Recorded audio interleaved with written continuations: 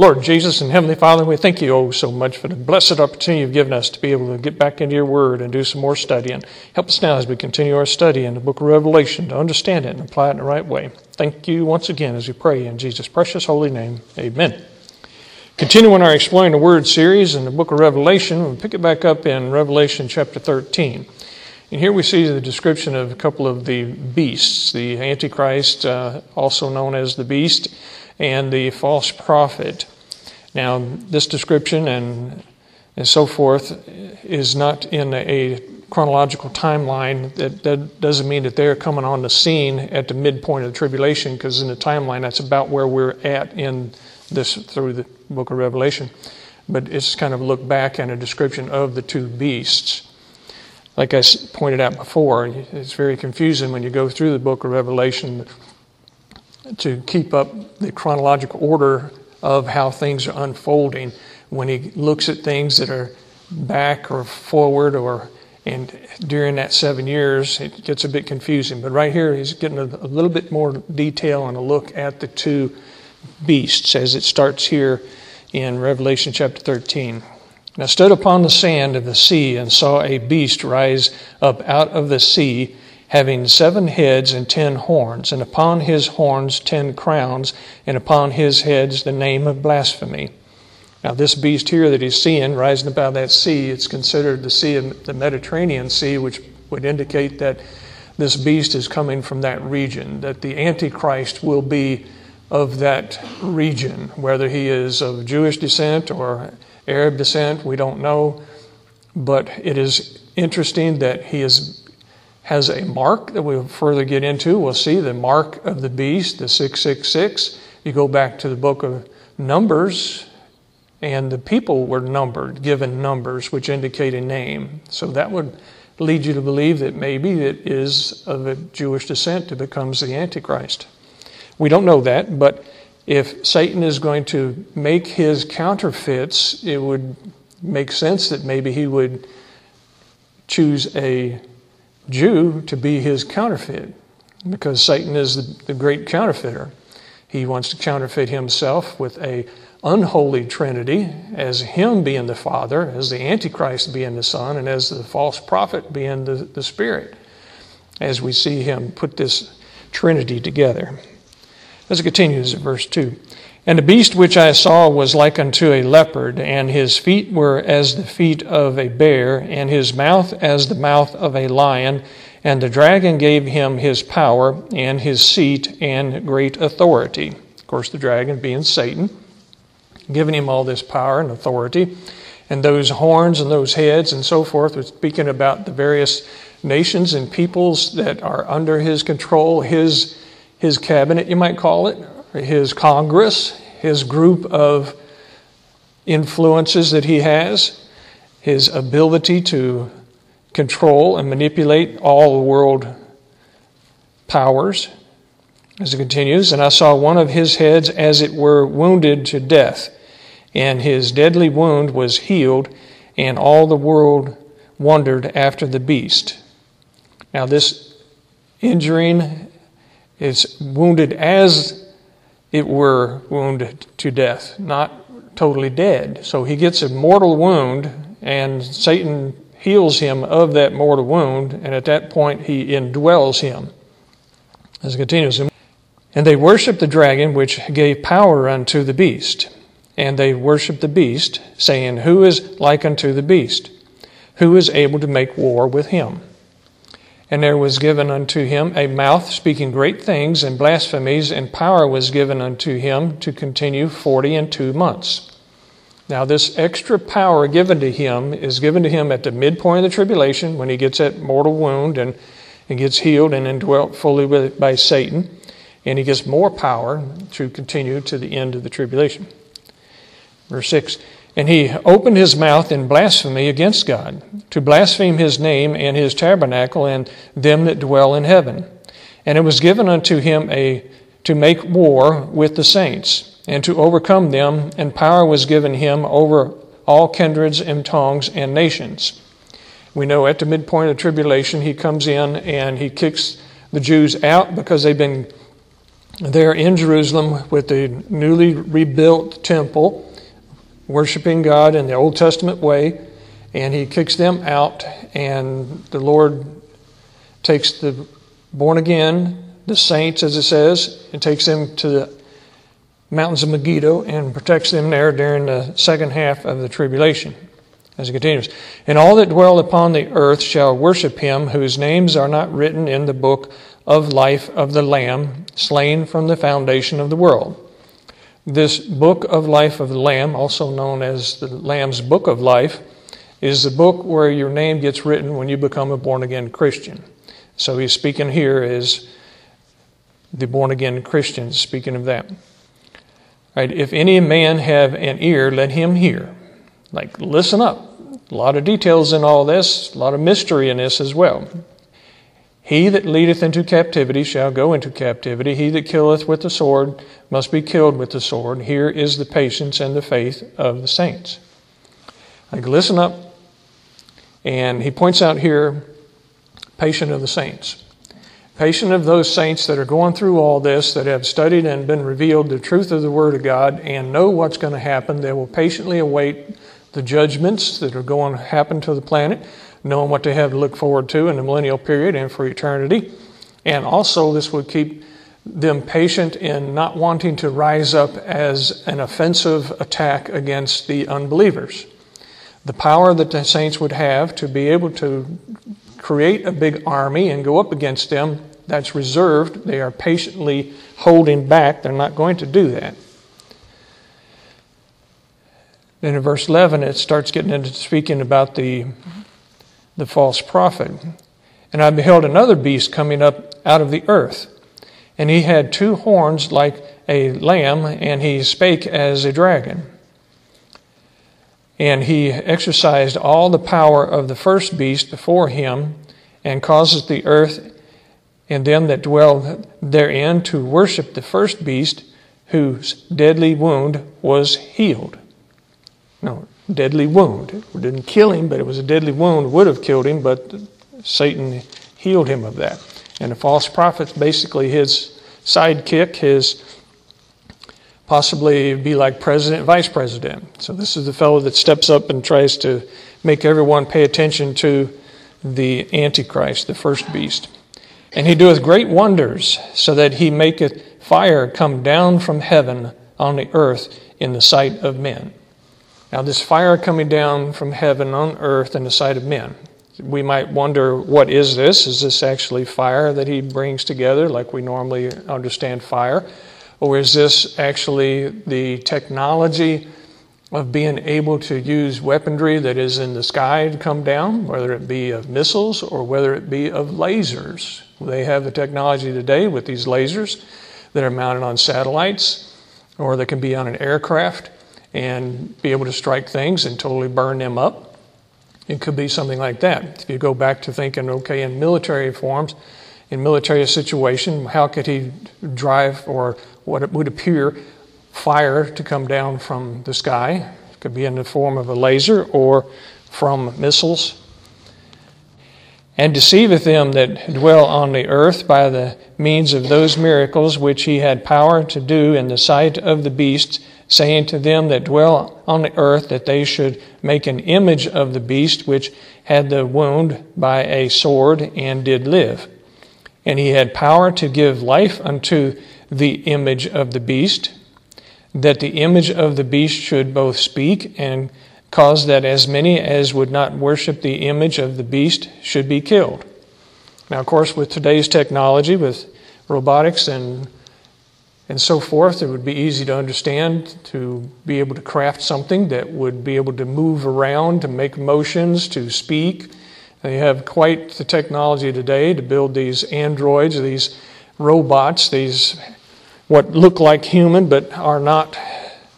And the technology is here. When this was written, no, they didn't have that technology. This would have been a total mystery. But today we could see, okay, it'd be very easy to make a statue that would have these kind of attributes and be able to be equipped with a weapon that, there again, could be a laser type weapon and be able to kill folks. In verse 16, and he causeth all, both small and great, rich and poor, free and bond, to receive a mark in their right hand or in their foreheads. Now this mark, whether it be something like a tattoo or whether it be an implant of a computer chip, throughout the ages this has been speculated or assumed, what was this mark? Even back before we had a Social Security number in the United States, when they first started saying that you needed a Social Security number, many people resisted because they thought that was the mark of the beast. And then they come along with tattoos and barcodes, and they think, okay, the barcode is going to be what's going to be tattooed on someone's wrist or the forehead, and that will be the mark of the beast. And then now that they have the technology with the computer chips, that is more likely to be what occurs, is an implant of a very small computer chip, which may be the size of a grain of size of a grain of rice, that can contain all your financial records, so that you could scan that and it would take it from your account or add to your account as you're working or as you're purchasing things. It would be very practical. And you can see how it would appeal to many people. You wouldn't have to have a pocketbook, a wallet. You wouldn't have to keep up with that. Nobody could steal your stuff very easily unless they cut your wrist off or ripped it off your forehead. So it would be more secure and be easy to convince people to do that. And then if you threaten them to where they cannot buy, sell, or trade unless they have this mark, as we've seen in recent years with COVID and how submissive people became with wearing their masks and taking the vaccines and so forth in order to be able to buy, sell, trade, and go to work. So it would be very easy to implement this in the last days as well. The people are being conditioned now to be submissive during the tribulation time. As it continues, let's go back to verse 16. And he causes all, both small and great, and rich and poor, free and bond, to receive a mark in their right hand or in their foreheads, and that no man might buy or sell save he that had the mark or the name of the beast or the number of his name. Here is wisdom. Let him that hath understanding count the number of the beast, for it is the number of a man, and his number is 666. In other words, 666. Okay, now into chapter 14. Here in chapter 14 we get another confusing verse, which would lead you to think something happened at a particular time, but it's not. Now, we have 144,000 that will be sealed. These are 144,000 Jews, and we've been given the names of the various tribes earlier in our studies here in the book of Revelation, the 12 tribes of Israel. And it'll be 12,000 from each of the tribes, so 144,000. And they will be sealed. They will be born-again Christians. That seal is the indwelling spirit of the Holy Ghost, which we all receive when we become born-again Christians. That's the seal that he speaks of for the Christians to have. And these 144,000 are sealed with that, and they are chosen to be special ministers, missionaries, pastors, preachers, spreading the gospel during the tribulation time. Chosen during the tribulation time. Not born again and then go into the tribulation, but at the beginning of the tribulation period, when the revelation of the rapture, many Jews that have been waiting for the coming of the Messiah will realize that they have messed up, and with their foundational belief in the Old Testament will see the fulfilling of the prophecies and become born again. So very early on in the tribulation, there'll be a great revival of people turning to the Lord, and out of that, this 144,000 will be chosen to be these special missionaries. As we get back into it in verse 1 again of chapter 14, and I looked, and lo, a lamb stood on the Mount Zion, and with him 144,000, having his Father's name written in their foreheads. And I heard a voice from heaven, as the voice of many waters, and as the voice of a great thunder, and I heard the voice of harpers harping with their harps. Now, if you got this out of context or out of sequence, you would think that the Lamb, which is the Lamb of God, standing on Mount Zion at the midpoint of the tribulation. Well, no, that's incorrect. This is a look at what's going to happen and the influence and power of the Lord.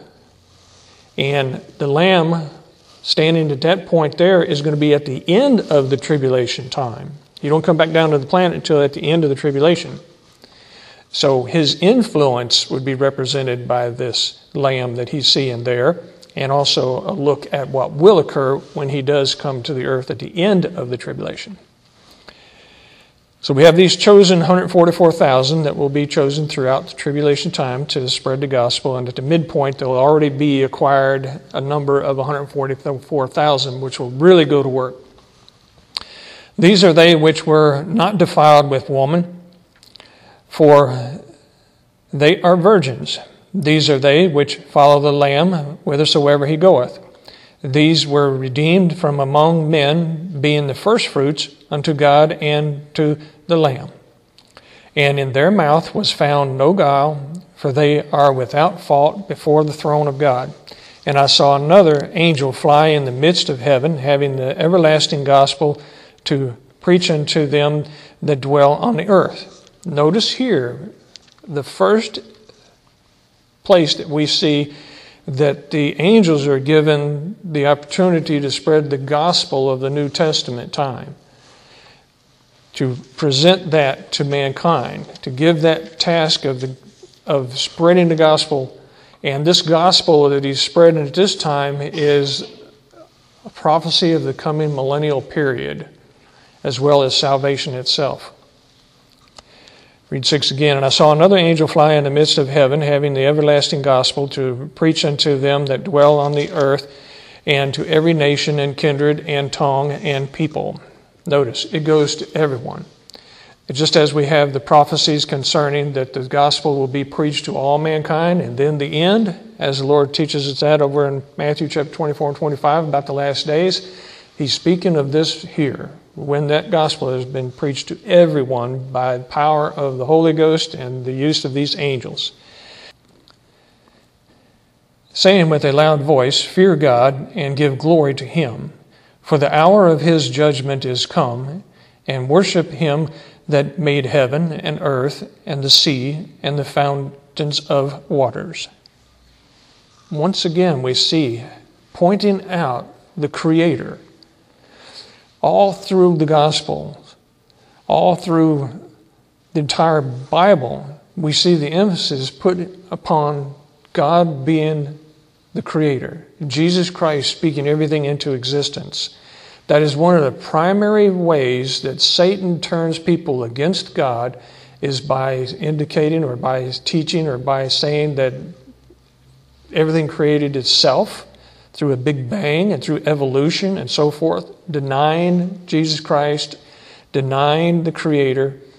And one of the key places, as I say, is through creation. They try to deny creation by Jesus Christ. And here he's emphasizing that. He's saying with a loud voice, Fear God and give glory to him, for the hour of his judgment is come, and worship him that made heaven. That's worship Jesus Christ, and earth, and the sea, and the fountains of waters. And there followed another angel saying, Babylon is fallen, that great city, because she made all nations drink of the wine of the wrath of her fornication.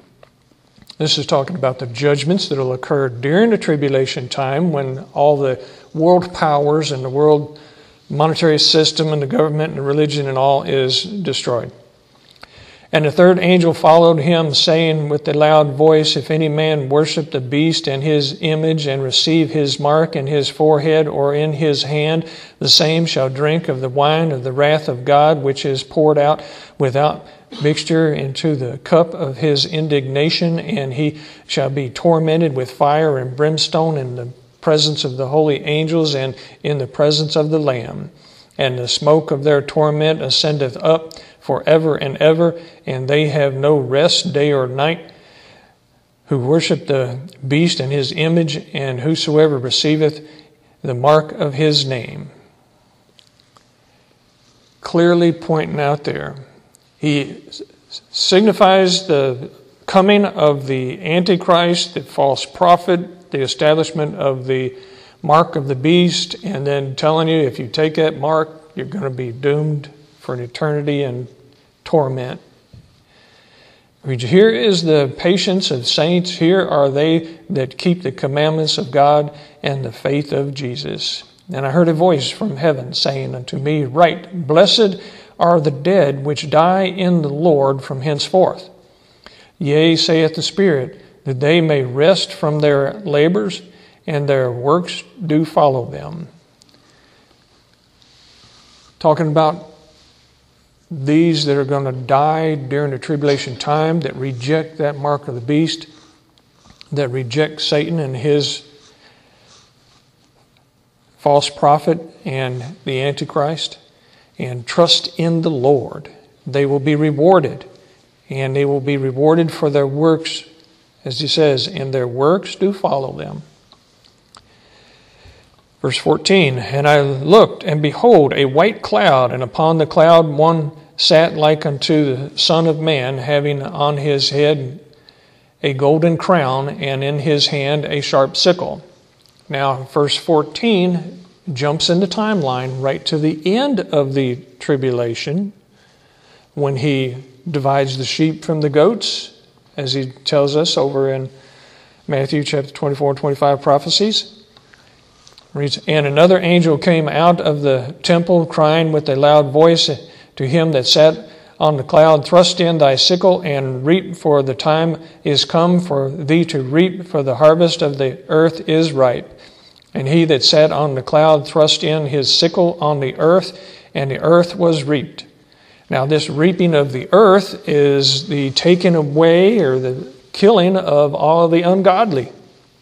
And another angel came out of the temple which is in heaven, he also having a sharp sickle. And another angel came out from the altar which had power over fire, and cried with a loud cry to him that had the sharp sickle, saying, Thrust in thy sharp sickle, and gather the clusters of the vine of the earth, for her grapes are fully ripe. And the angel thrust in his sickle into the earth, and gathered the vine of the earth, and cast it into the great winepress of the wrath of God. Notice, the vine of the earth. We are connected to the vine of Jesus Christ. That's different. This is the vine of the earth, talking about the ungodly.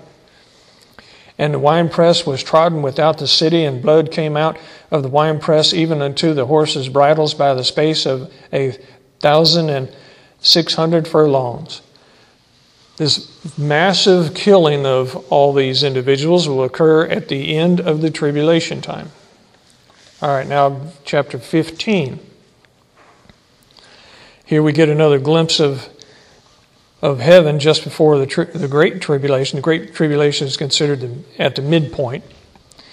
And I saw another sign in heaven, great and marvelous, 7 angels having the 7 last plagues, for in them is filled up the wrath of God. Now we're getting kind of, okay, now here we're going to look at the second half judgments that are going to come upon. And I saw as it were a sea of glass mingled with fire, and them that had gotten the victory over the beast, and over his image, and over his mark, and over the number of his name, stand on the sea of glass, having the harps of God. They got the victory over that. In other words, they did not receive that mark, but yet they were killed. They were martyred. And they're in heaven. That glass is that calmness that's before the throne. And they sing the song of Moses, the servant of God, and the song of the Lamb, saying, Great and marvelous are thy works, Lord God Almighty. Just and true are thy ways, thou King of saints. Who shall not fear thee, O Lord, and glorify thy name? For thou only art holy. For all nations shall come and worship before thee, for thy judgments are made manifest. And after that I looked, and behold, the temple of the tabernacle of the testimony in heaven was opened.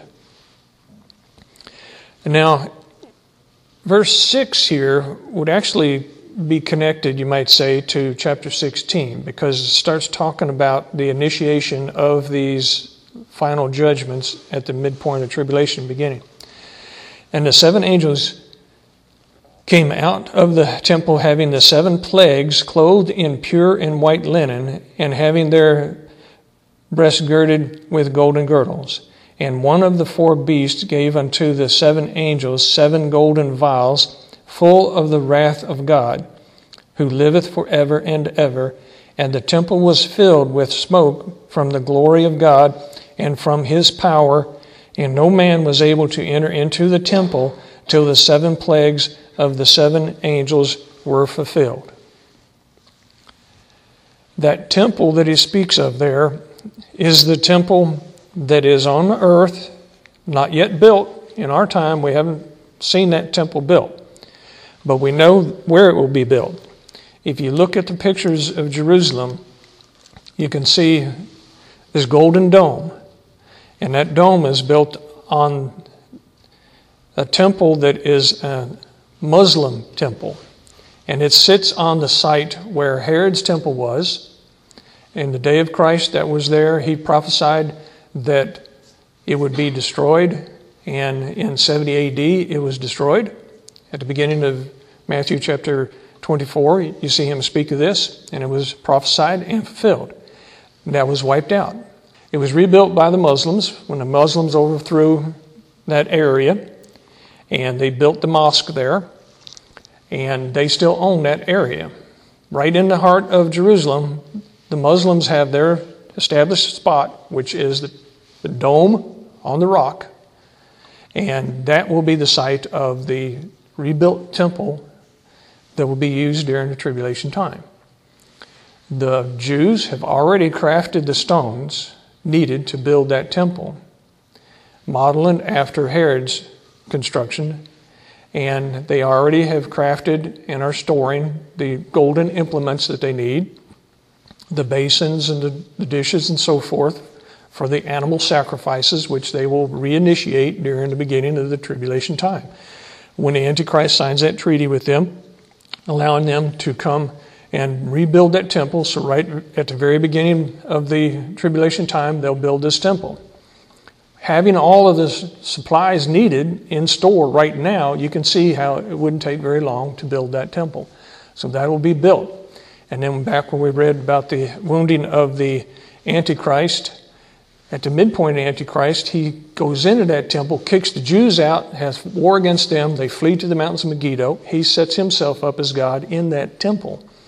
And then at the end of that, you see that the Lord himself, here at the reference to no one going into that temple, because he's already kicked Satan out, no one's going to be going in there until he wipes everybody out and he starts the millennial period, and Jesus Christ will enter into that temple and he'll rule and reign from that temple for 1,000 years.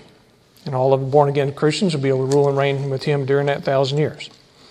So all that come together, bits and pieces and clues that we see when you take this and you take the prophecies in Daniel and Isaiah and Ezekiel and in the Gospels, and you put all that together, and you can get a clearer and clearer picture of how things are going to happen and in what order they're going to happen. But as we get into chapter 16, it's the beginning of the second half of the tribulation, known as the Great Tribulation. But we'll get into that next time. But let's close. Lord Jesus and Heavenly Father, we truly thank you for your word. It is a lot of mystery in here, and there's still a lot of it that we don't understand, and we know the reasons for that as well. We're not ready for it, and you're not ready for us to understand that.